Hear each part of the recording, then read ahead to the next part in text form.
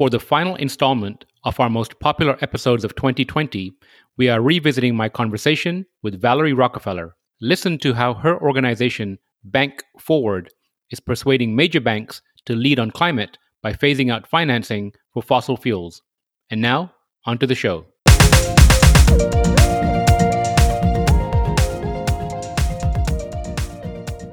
Hello, and welcome to the Bigger Than Us podcast. I'm your host, Raj Daniels, and today I'd like to welcome Valerie Rockefeller to the show. Valerie Rockefeller chairs the board of the Rockefeller Brothers Fund, a private foundation advancing social change that contributes to a more just, sustainable, and peaceful world. She also co-chairs Bank Forward, a network to persuade banks to phase out financing for fossil fuel and to lead on climate.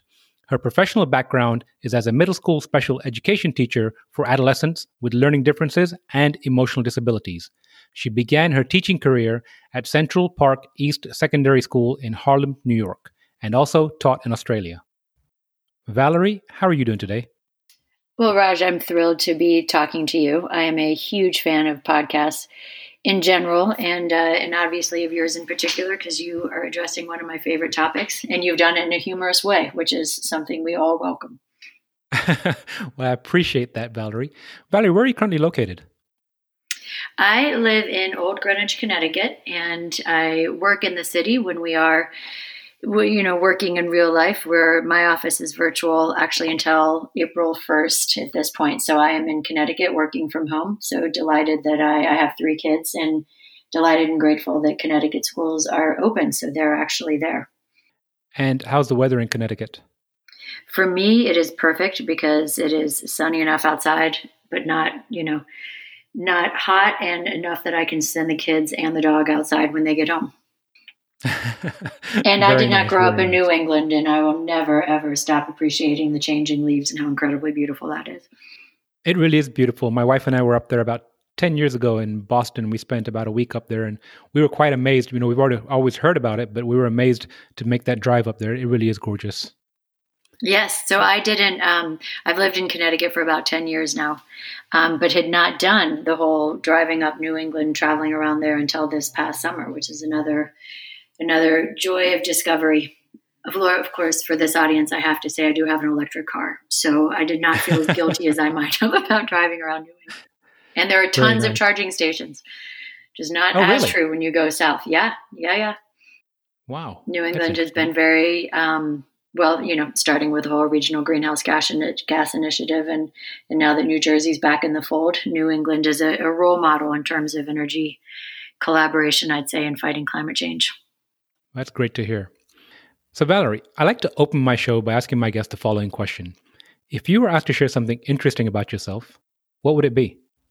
Well, interesting is subjective. I will say that something maybe unexpected I've found is that I grew up in West Virginia, which people, when they meet me now, are often surprised to hear, because first of all, I spend so much time working on climate change issues, and West Virginia is a place that is mainly known, is along with the rest of Appalachia for its coal production. And I actually grew up in the southern part of the state, which is the heart of coal country.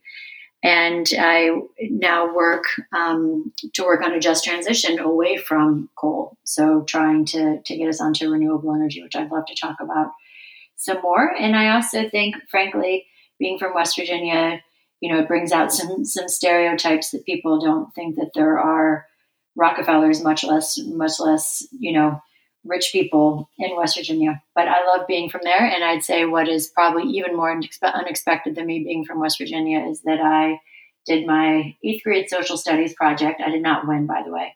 But I did make it to the state competition on women coal miners. So it's interesting when I look back on it that I was, I suppose, focused on gender issues. Maybe it's because I do have 3 brothers, but not focused on any of the other sort of social or economic or environmental impacts of coal.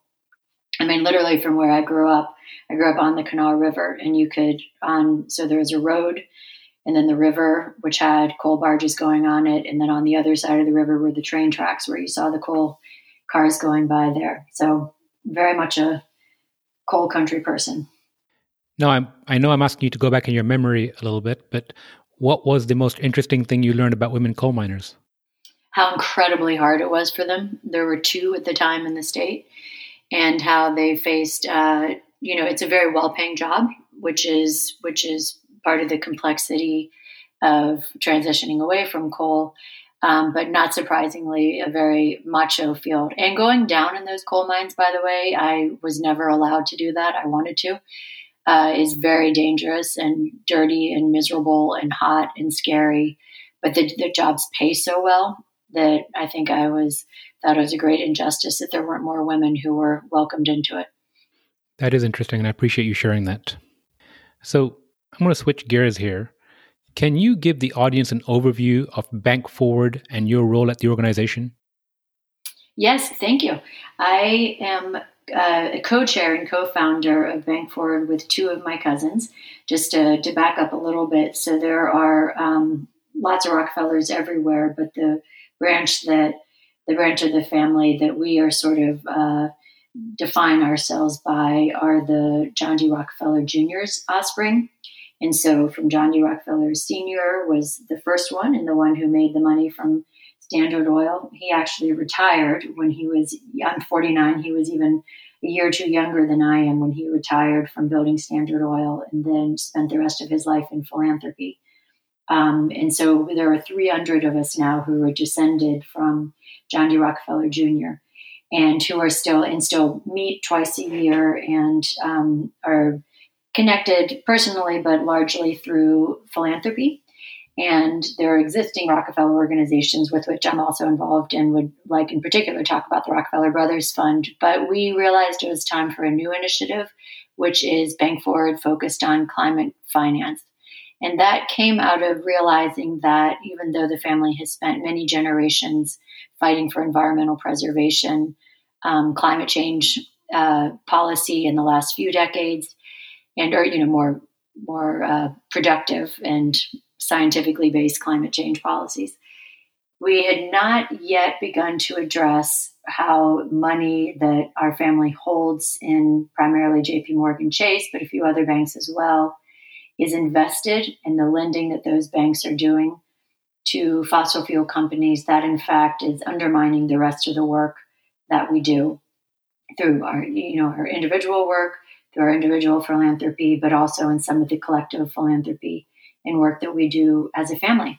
So I am from one branch of the family, the John branch of the family, and two of my cousins, Danny Growald, who is from the David branch of the family, and Peter Gill Case, who is from the Lawrence Rockefeller branch of the family, started this new initiative, which is designed to build a network of individuals and families and other bank clients who want to use our collective influence to encourage banks to not only phase out their lending to fossil fuels, but to become real leaders in climate responsible, climate smart, climate supportive lending and underwriting and investing.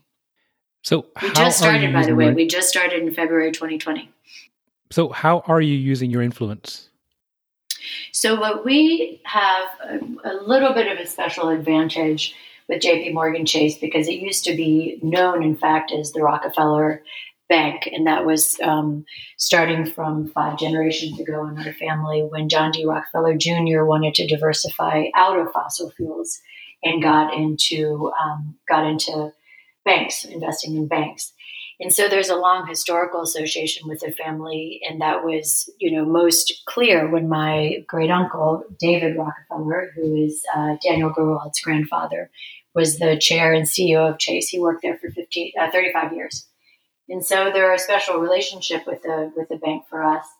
And we also started with JP Morgan Chase, frankly, because they are the leading lender to fossil fuel companies. And we thought our influence with them is that a lot of us, have money there, even if it's not very much money at this point, that there is the long association as well as the assets. And so we just started asking questions and talking to them. And we're, welcome into conversation with senior leadership around how they could adopt more responsible banking policies. which I would also love to about more, talking about alignment with the Paris goals. But specifically using influence is starting with relationships. So the relationships that we had with them as individuals, the historical relationship that we had with the bank because of this association with the family. And then from there, we're talking to other friends of ours and others who became interested in our work, who wanted to also ask questions and help guide the banks where their clients towards more responsible climate policies. And Valerie, can you please speak to the recent op-ed you co-authored in the New York Times? Yes. So thank you. We, on October 11th, we were fortunate to have our op-ed published in the New York Times and got a great response to that, because in addition to, which lays out not only this historical connection with the bank and why we have begun working with the bank, with JP Morgan Chase, but also for the opportunity for leadership, not only to have them stop being the global leader in providing funding to fossil fuel companies, but also for them to seize this opportunity to be the leader of the future, the bank of the future. That's why we call ourselves Bank Forward. We want to be thinking about what banks can be doing to support building a new economy based on renewable energy, and therefore in greater social justice. So our op-ed, we were delighted to say we got a great response to that, and are encouraging others to sign the pledge, which you can find on our website, www.bankforward, which is bankfwd.org. And what the pledge does is it lays out how you can get more engaged with your bank and help also persuade other banks to compete for your business if, in fact, you don't get the response that you want from your bank in terms of aligning their lending policies with the Paris Accord. So I appreciate you sharing that. I'm going to read a quote directly from the website. To earn the business of the future, banks must face climate reality. The prerequisite is a clear commitment to end support for fossil fuel companies. Some listening to this show might question, the last name is the quote unquote the elephant in the room. How do you square that dichotomy? Mm-hmm.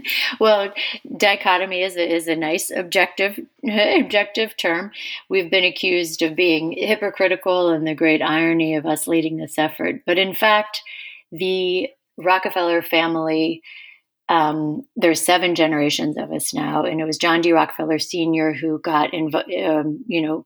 began with oil. And the reason he got into it, because at that time they were getting petroleum from whales, which was inefficient and obviously cruel. And he's so digging fossil fuels out of the ground, getting oil out of the ground, that felt actually quite scientifically advanced and reasonable to be doing at the time. And now, though, we know that we can no longer afford to be polluting our planet and to be changing our climate through getting our energy this way. We've actually known this since the 70s. And the family has been working since John D. Rockefeller Jr. began buying up land and then donating it for public parks. So has been working to increase public access to beautiful places, so to preserve them and to share them. Not only rich people should have access to nature. And then as the generations went on and it became more and more clear that it was going to take policy change to force companies and individuals to make more responsible decisions, we began working on climate change policy at the subnational level, working with states and towns, and globally. So the Rockefeller Brothers Fund, which I chair, which has been in existence since 1940, was started by the 3rd generations of Rockefellers, has been working on climate change policy since the 80s, and also then divested from fossil fuels. So to get to your question, that is where we decided to embrace the irony that the source of the wealth was oil, but at this point, based on what we know and based on overwhelming evidence that only 3% of scientists apparently were denying climate change. And it is suspicious to me, if you look at the source of their funding, looking at ExxonMobil, which came out of Standard Oil when the monopoly was broken up, that they were funding scientists to produce different research than they were doing internally. So internally, they knew about climate change and were preparing for it. But externally, they were funding climate denial campaigns and science that was misleading and criminal. They are being sued by several attorneys general. Anyway, that is a little off topic, but just to say, because the source of the money was in oil, we actually felt like it was our moral responsibility, and also, frankly, a continuation of family tradition to try to address the damage that had been done by the source of the family wealth. I appreciate you sharing that. You mentioned the word hypocrisy earlier. What are some of the pushback that you've received from your peer group? Interestingly, from our peer group, that can be defined different ways, of course. So within the Rockefeller family, virtually everyone believes in climate change and is working to help preserve the environment in their own ways. Some people it's their day job, others it's through their philanthropy, and others through involvement with the family organizations like the Rockefeller Brothers Fund, the Rockefeller Family Fund, the David Rockefeller Fund, who also have divested from fossil fuels and redirected that money into sustainable investments, impact investments that have a measurable social benefit, environmental benefit, but that also, provide the returns that we need to keep funding our grant making. And then peer group, you could also look at foundations. You could look at other wealthy families. You could look at others. We model ourselves very explicitly on the global divest invest movement, which is a very inclusive movement with $12 trillion now in assets under management that have pledged to divest from fossil fuels. And again, these are faith communities, governments, individuals, endowments, other nonprofits, universities. So it's a very inclusive movement. If you want to say who your peers are, for us, I guess I would say it's anyone who wants to think through the impact of their decisions. So not only their, shopping decisions and their professional decisions and how they choose to live, but also how they choose to bank and invest. If you really think through the impact of those decisions, I think that's our peer group. And so some people think that we're not going far enough. Some people maybe think that we are asking too much to ask the banks to phase out of funding fossil fuels. But we all know one thing, and that is that we have very little time. We're down to 9 years now before we are on an irreversible course towards yet more climate chaos, more climate refugees. There are currently 60 million, and just climate catastrophes. And we've seen this already, Raj. Now, I'm sorry, I've gone way off the focus of your question. But we'll just say there's so much evidence that I don't know who could deny the effects of climate change. At this point, it's just, is everyone doing what they can to start to counteract the effects, to align with Paris, by which I mean committing to a pathway whereby we limit global warming to 1.5 degrees Celsius. And even at 2%, some people thought that would be okay. It's actually not okay. That still condemns some island nations and some lower lying places where they already are suffering so much to utter devastation. So going back to the banks for a moment, without giving the banks ultimatums, how are you encouraging the banks to do the right thing? Well, encouraging them to do the right thing is showing them what the risks they're facing are. That's what banks do, is assess risks. And so not only do we as clients care about our money and keeping our money and growing our money, and we see investments in fossil fuel companies as enormously risky. I mean, despite the fact that there have been $500 trillion in fossil fuel subsidies over the last 10 years, energy companies have been the worst performers on the S&P over the last 10 years. And so, it's not only that science can't wait, that science has shown us that we are destroying our planet and slowly seeing the effects of climate change that are only going to increase with time. The higher the temperature goes, the more rapid the feedback loop is and the greater the damage is. Not only that, we're seeing that we have to use the banks to invest in clean energy.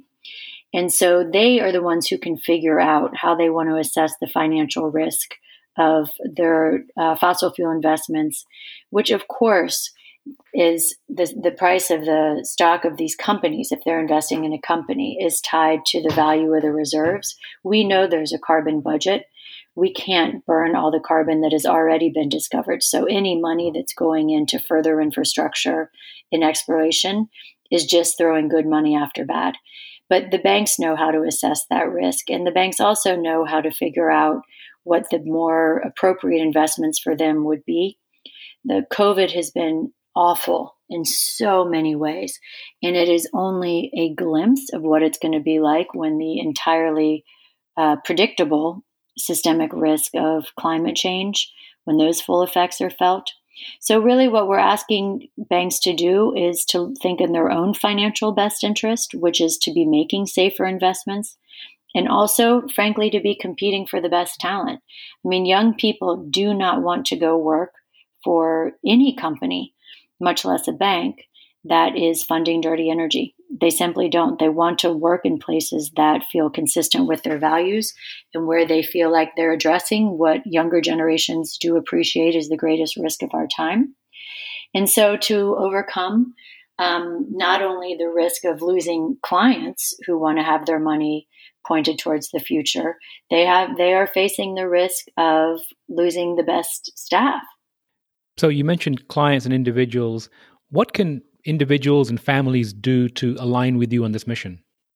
Well, we have a lot of information up on our website. One thing that I really enjoy about working on climate and working in impact investing, which again is investing in the solutions for the future, is the transparency and the accountability. So we are putting up as much material as we possibly can, and we are collecting information on different banks to help us educate ourselves and others about what their banks are doing and what questions they can ask. So again, to go to our website, BankForward, BANKFWD.org, to find those resources and also to find the pledge that we are asking everyone to consider. And that is to start asking questions. I mean, even initiating the conversation with your financial advisor can be very influential. There are definitely, and we have talked to them, there are definitely people within these banks. And again, we started with JP Morgan Chase because of our association, but also because JP Morgan Chase is by far the worst in terms of funding fossil fuels. Since the Paris Agreement was signed at the end of 2015, starting in 2016, there have been 35 leading banks who have invested in fossil fuel energy when they should have been moving away from it, because at that point we were very clear on what the science was dictating. Despite all that, they put another $2.7 trillion into fossil fuels. So, and JP Morgan Chase is the leading funder and is 36% ahead, provided 36% more financing than Wells Fargo did. So that's why we're targeting them. Anyway, engage, ask the questions, ask why they're still financing fossil fuels, ask them if they have looked at their own operations, not only the carbon footprint that they have from, literally running their buildings and where they're sourcing their energy, but really looking at then the later effects of the carbon that's being emitted and the damage that's being done through projects that they're funding. So ask them from those metrics and hold them accountable for how are you aligning with the parents' goals. There are a lot of resources out there for banks to look at, and some banks have taken some significant steps forward to green their own operations and to green their investments. And so just to keep pushing them to do that. And then we also would love to have people give us their names and as much information as they're comfortable sharing with us so that we can keep in touch. And then finally, to really consider switching to another bank if you are not successful in getting your bank to change its practices. And I will put links to your site in the show notes. I appreciate that. Thank you. That'd be great. So, Valerie, how can people access the toolkit that you provide? Well, if you sign, at some point we will be making this public and open. We're still keeping a lot of the information confidential as we continue to engage with JP Morgan Chase and as we continue to build our network. But if you do sign the pledge, then you get access to our toolkit, because the last thing anyone needs is more work to do. And so we are putting up model letters, or have put up model letters of just questions that you can ask your financial advisors in ways that you can educate yourself about what a meaningful response from them is. Sometimes it can be really hard to figure out what a bank, when they are talking about all the clean energy investing that they are doing, to really understand if it's legitimate, and also in comparison to the dirty energy investing that they're doing, if it is significant. Is it something that is basically you're just doing for marketing purposes, or is it something that you're doing because you are truly committed to the new clean energy economy? I appreciate it. So, Valerie, I'm going to take a hard right turn here and get to the crux of our conversation, which is the why behind what you're doing. Obviously, you're extremely committed to this movement, but why and what keeps you continuously motivated? I am committed to this movement partially out of guilt. I cannot deny that. And Brene Brown has the whole incredibly interesting and important, I think, take on guilt versus shame. That shame is not productive because it's shame about who you are, just ends up making you bitter and insecure. But guilt is about your actions. And so, although no, I did not. I was not one of the ones who was digging oil out of the ground or negotiating with the railroads and everything that John D. Rockefeller Sr. did. I have benefited from that wealth. And it's very similar to the whole fascinating, important movement that we have going on now around racial justice, and that realization that you have to be anti-racist. You can't just say you're not racist. You have to be working to acknowledge the privilege that those of us who are white have been able to take advantage of, even unknowingly, and then begin to address that, to try to bring more justice to people who have been discriminated against and who are suffering. So guilt specifically around what my privilege comes from. And also because so much of my time, my professional background is as a middle school special education teacher. I got into climate work much later in my life. But just everyone who is part of this, realizing there is a lot that we can do. So there's just so much hope too. So not only that we have the Rockefeller families under special moral obligation to do this, really everyone, because the time is so short, it is essential that everyone turn their resources towards building a better future. And for Raj, I know you've worked in different, private sector, nonprofits. I think these sectors are not as distinct as they used to be, especially when it comes to sustainable investing, that what you can be investing in something, you can be giving to it philanthropically. We all need to work together. We all need to seek, of course, government regulation. It is right now, an excuse that a lot are using while we're waiting for government regulation. We can't wait anymore. We all need to be advocating for climate responsible policies and supporting politicians who respect the economic development opportunities as well as the scientific urgency of switching to a new economy and switching to renewable energy specifically. But we all need to be thinking about our motivations that are both maybe negative, what we're not going to do that is damaging anymore, but also thinking about the opportunity and the positivity around it, that we really can make change just through simple individual consumer decisions, your banking decisions, and also, frankly, really finding your voice as an advocate. So you said so many things there. First of all, let me go back to Brene Brown. I'm a big fan, and I agree about shame being non-productive. You mentioned nonprofit and for-profit, and I'm a firm believer that nothing happens in silos. We, like nature, are all interconnected, whether we recognize it or not. So I think that's a really important point to point out. And regarding the policy, and yes, I agree that it's too late to continue having conversations, and we need to lean more into action than just talking about it. Yes. And there's a joy piece of it too. That there is a certain satisfaction that comes from thinking you're doing good for the world. And there's true joy that comes when you find that you're making decisions and living a life that feels sort of authentic to you, that makes you feel like you're an integral part of a meaningful whole. And also just this should be a motivation for everything. I just love the people that I work with, and I learn so much all the time. And I grew up in politics. My father was a politician, and it was much less polarized then than it is now. But you can get into that sort of good versus evil binary way of thinking when you're in politics. And something that I love about the climate change movement is there are incredibly responsible investment bankers, and there are incredibly brilliant indigenous leaders looking at the renewal of forests and agricultures is for carbon capture and for more sustainable types of agriculture. There are wonderful people everywhere who are all working towards the same goals, just in their different ways. And we have so much to learn from each other. And that just brings a real joy and pleasure to the movement. I feel like there's a place in the movement for everyone. There has to be.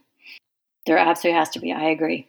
I like your holistic way of looking at things. I mean, we really are an ecosystem in every way. And it's when we're in denial of that we get out of balance, and then people get scared and they cling on to what they have. And I think that is why it's so important. Something I mentioned earlier, this sort of just transition concept, where it's not that we want to just close down the coal mines. No, we want to provide better, safer jobs for miners. And there's one company actually that I personally invest in West Virginia called Solar Holler, and their tagline is "Mine the Sun," because that's what it is. Like the resources of the future and the good jobs and the growth, that's coming from solar companies. The number of coal miners has been declining ever since the year I was born. I mean, that the height was in the 1950s, and that's from mechanization as well as from more realization of the environmental damage. And frankly, just it's so much cheaper to do solar and other renewables now. I don't need to tell you that the International Energy Agency came out with a report saying that they think renewables will be 80% of the energy sector, just looking at all current factors and conditions. So, to make money, to get jobs, to be realistic about what we need to do, you need to be moving away from fossil fuels. Couldn't agree more. So, Valerie, you said you came to the climate change movement late. What's the most valuable lesson that you've learned about yourself on this journey? I learned that I can learn something new. And that is, I was one of those incredibly annoying people who knew exactly what I wanted to do in college. I was tutoring and just decided I wanted to be a teacher, and then just always worked in education and always worked for the government and had this very clear path. And I've learned that I can be a bit of an entrepreneur. It feels like that starting Bank Forward. I'd never started anything before, and just that's very different decisions that you have to make and different kinds of pressures, even starting a nonprofit, which of course Bank Forward is. And I've learned that I can talk about money and investing, things that I never talked about growing up and didn't talk about as part of my, in the classroom with my students. So I suppose I've learned that we all have to be open-minded about who we are and what we do and where we can add value. I could not have predicted. My parents always said to me, when you look back over your life, things will make sense. And that is true. But there's still no way I can look forward and predict what's going to come next. Well, let's talk about Forward. You have a magic wand, 2025, your perfect vision of Bank Forward. What does it look like? That we would have gone out of business in 2021 or 2022. And that is because once we see that there has been enough change in the banks, and we really do believe in the power of networks. Again, families like ours, individual clients, anyone who is banking at a U.S. bank. We're just focused on the U.S. at this point. Europe is actually quite far ahead of the United States in terms of their regulations and their bank policies. Although they still have a lot of progress still to make. We hope that banks have turned themselves around and have phased out fossil fuels and have committed to do so, have plans to do so, have metrics for, along the way to 2030 to show how they are going to halve their emissions by then. And so we won't need to exist because the banks are going to be competing with each other to be the most climate responsible and to be making the wisest investments in solar, wind, whatever renewables or other sources of energy that could have been devised by 2025. So by 2025, we should see the fruits of what we're already beginning to see now, which are banks making commitments to, for instance, all banks except for Bank of America said they're no longer going to fund drilling in the Arctic. There's something called PCAF, whereby banks can measure their own carbon output and then disclose these metrics of what they are investing in, lending to, underwriting. And then we have comparable information between banks about who really is being most responsible on climate. There are a lot of banks that are saying that they're no longer going to invest in coal, which is, sort of easy to say because it's been declining for so long, but it is still meaningful that they're doing that. And we hope that there are other business alliances. I know some of the interviews that you have done have been with people who are encouraging business coalitions to sort of spur each other on to adopt best practices and to adopt more common metrics, so we really can compare which companies we want to shop with and whose stock we want to buy. The momentum is there. The momentum is definitely there. Well, I don't think I've said this before, but I look forward to you putting yourself out of business. Yes, I know. Thank you. We will. I promise we will find something else to stay meaningfully occupied. But we are hoping that this is where competition works. That the banks are increasingly going to realize, as there are many signs of evidence that they already are, that they have to shift their practices, and that they are going to be doing what they do best, which is making wise investment decisions and running their operations efficiently. Sounds beautiful. So, Valerie, last question. And this could be professional or personal. You could be speaking to families that have assets under control or individuals. But if you could share some advice or words of wisdom with the audience, what would it be? This is my words of wisdom come largely from my children. My kids are 11, 13, and 15. And I can't get away with anything without pushback or challenge. And it's actually a great way to live. And I always taught middle school because I love this. And those kids too, they have no filter and they just observe. So pretend that you're living with a bunch of adolescents all the time who are questioning you. And just know every decision that you make, everything that you do, it says something about you. And when you are really thinking through what you're doing and saying carefully, you start to live more authentically and you can enjoy yourself more. There's a certain freedom in total honesty and transparency and just respect. That's what environmentalism is based on. Respect for the ecosystem, respect for future generations, respect for other species. And so if you live your life as openly as possible that way, ideally, actually don't think of yourself surrounded by adolescents because I think most people don't find that so appealing. But just think about trying to live your full truth. And it's very hard to do. I'm certainly not there yet myself, but you actually become happier. It doesn't mean that you live a more austere life or that you, are ashamed of what you're doing. It's actually, it just leads you to better decisions that just feel more like true expressions of who you want to be and who you really are deep down. And that advice resonates deeply with me. I have 3 children, one that is in middle school. And I had a mentor tell me many years ago, before I even had kids, he said, Raj, if you ever have kids, keep this in mind that forget what you say, they'll watch what you do. And yes. I always feel like I have these pairs of eyes on me all the time, just kind of watching my actions. And it does kind of, push me to be as true to myself as possible, but also show them. And what I call it dancing in public. And what I mean by that example, this podcast is that, let's try to live as aligned to our, mission as possible in private and in public. Yes. And keep the humor in it. Just when I think I'm so virtuous, my kids start calling me hip, and not like they think I'm cool, like they think I'm such a hypocrite. So to know that there's got to be a certain humor in all of it and always room for continued growth. I agree, Valerie. Valerie, thank you so much for your time today. Is there anything else you'd like to share before we go?